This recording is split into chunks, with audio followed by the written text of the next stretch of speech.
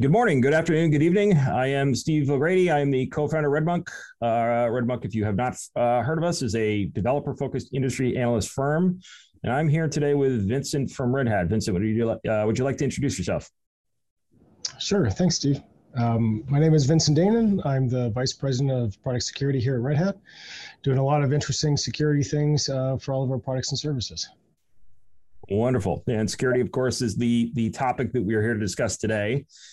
Security obviously is near and dear to everybody's heart. I think at this point, it's gone from, very much an afterthought 10 or 20 years ago to something that is front and center, not just for enterprises, importantly, but for the developers as well. Because, obviously the enterprises are sensitive to sort of the increasing risks and capital losses, from vulnerabilities, intrusions, and so on.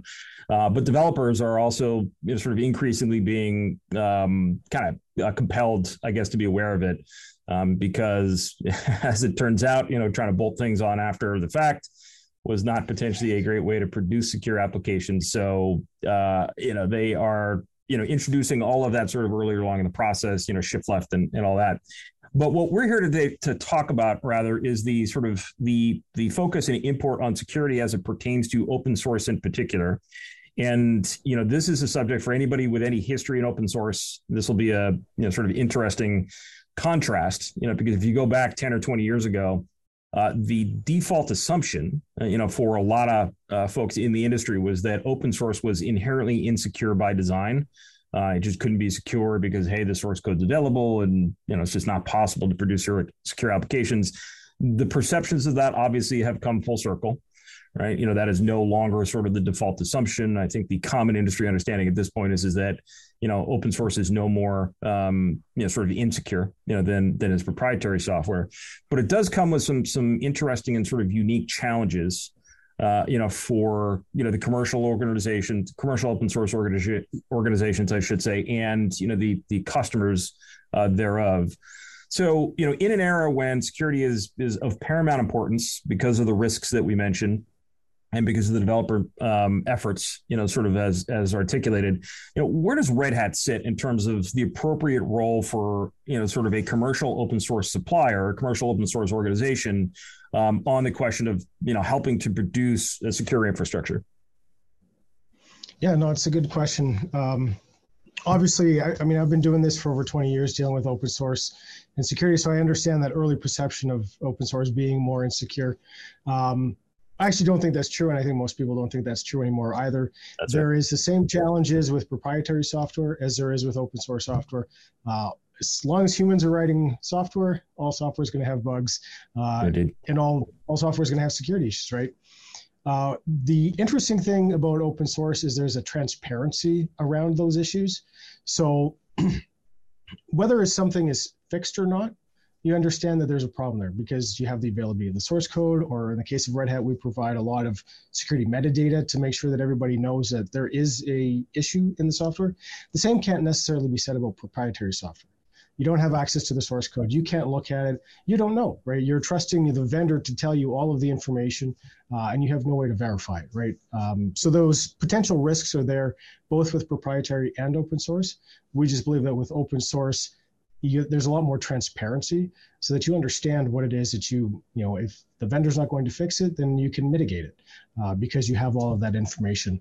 And that's actually why Red Hat provides so much metadata around that, because we want all of our customers, and ultimately because that information is in itself open to anybody, we want everyone to have full access to that information so they can draw their own risk-based conclusions based on the facts of the software. Fair enough.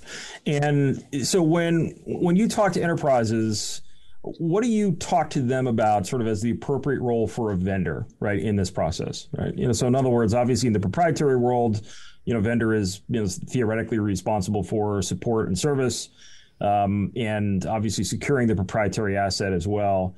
And Red Hat obviously has long had a sort of name for providing that support and service, for the open source software it ships. The security is obviously a little more complicated in the open source side because, it can come from a variety of different places and a variety of different contributors. So, when you talk to customers then, so how do they view the role of a supplier such as Red Hat in terms of, helping really to secure whatever the project is we're talking about?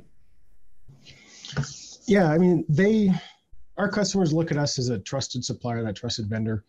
We actually offload a lot of the work that you would have to do for somebody, if they're interested in open source software, which I think everybody is nowadays, and trying to self-serve in that way. We do a lot of that work that they would have to do on their own, such as finding out about vulnerabilities, figuring out where to get updates from, what those updates might be, applying those updates in the first place. And that's actually one of the things that is most appealing about an enterprise open source vendor, particularly one like Red Hat, where we do a lot of what we call backporting.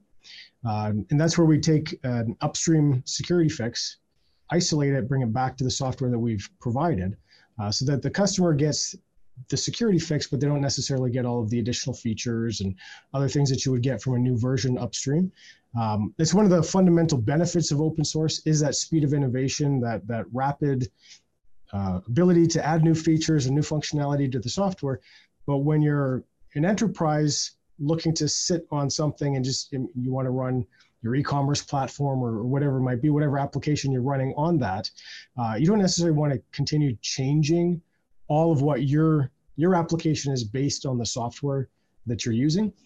So when we backport those things, we ensure that the ability to use your continued software doesn't change, meaning because we're not introducing new features or new functionality or changing the way that the software operates, you don't have to adapt your own applications based on what might be a new incompatible feature that comes in upstream. So that's one of those benefits that we have. And because we know that human beings writing code as they do, always introducing new vulnerabilities. I mean, there's a certain point in time where we said all vulnerabilities are fixed and there's nothing to be fixed further on. Sure, we could update to the latest version all the time. That's simply never going to happen. So when we're looking at backporting, we're also ensuring that some of that potential risk of newly introduced features that may introduce new vulnerabilities aren't coming back to the software that we're providing, which means that the further along you go, actually, the more secure the software is that we've parked on because we've isolated those fixes. We're bringing them back. We're not introducing any new features or functionality which may introduce risk or new vulnerabilities, as it were. And we think that that's the best way to provide that stability, but also to provide that additional security for our customers. So then, you've touched on this a little bit, but I think it's worth, sort of talking about a little more explicitly. So what's the alternative here, right? So in other words, with open source software, obviously I can, go and download the asset myself. I can run it. I can, potentially even update it, or make changes, right? That's part of the promise of having the source code available. But obviously sort of at scale, that becomes more challenging. And to your point, is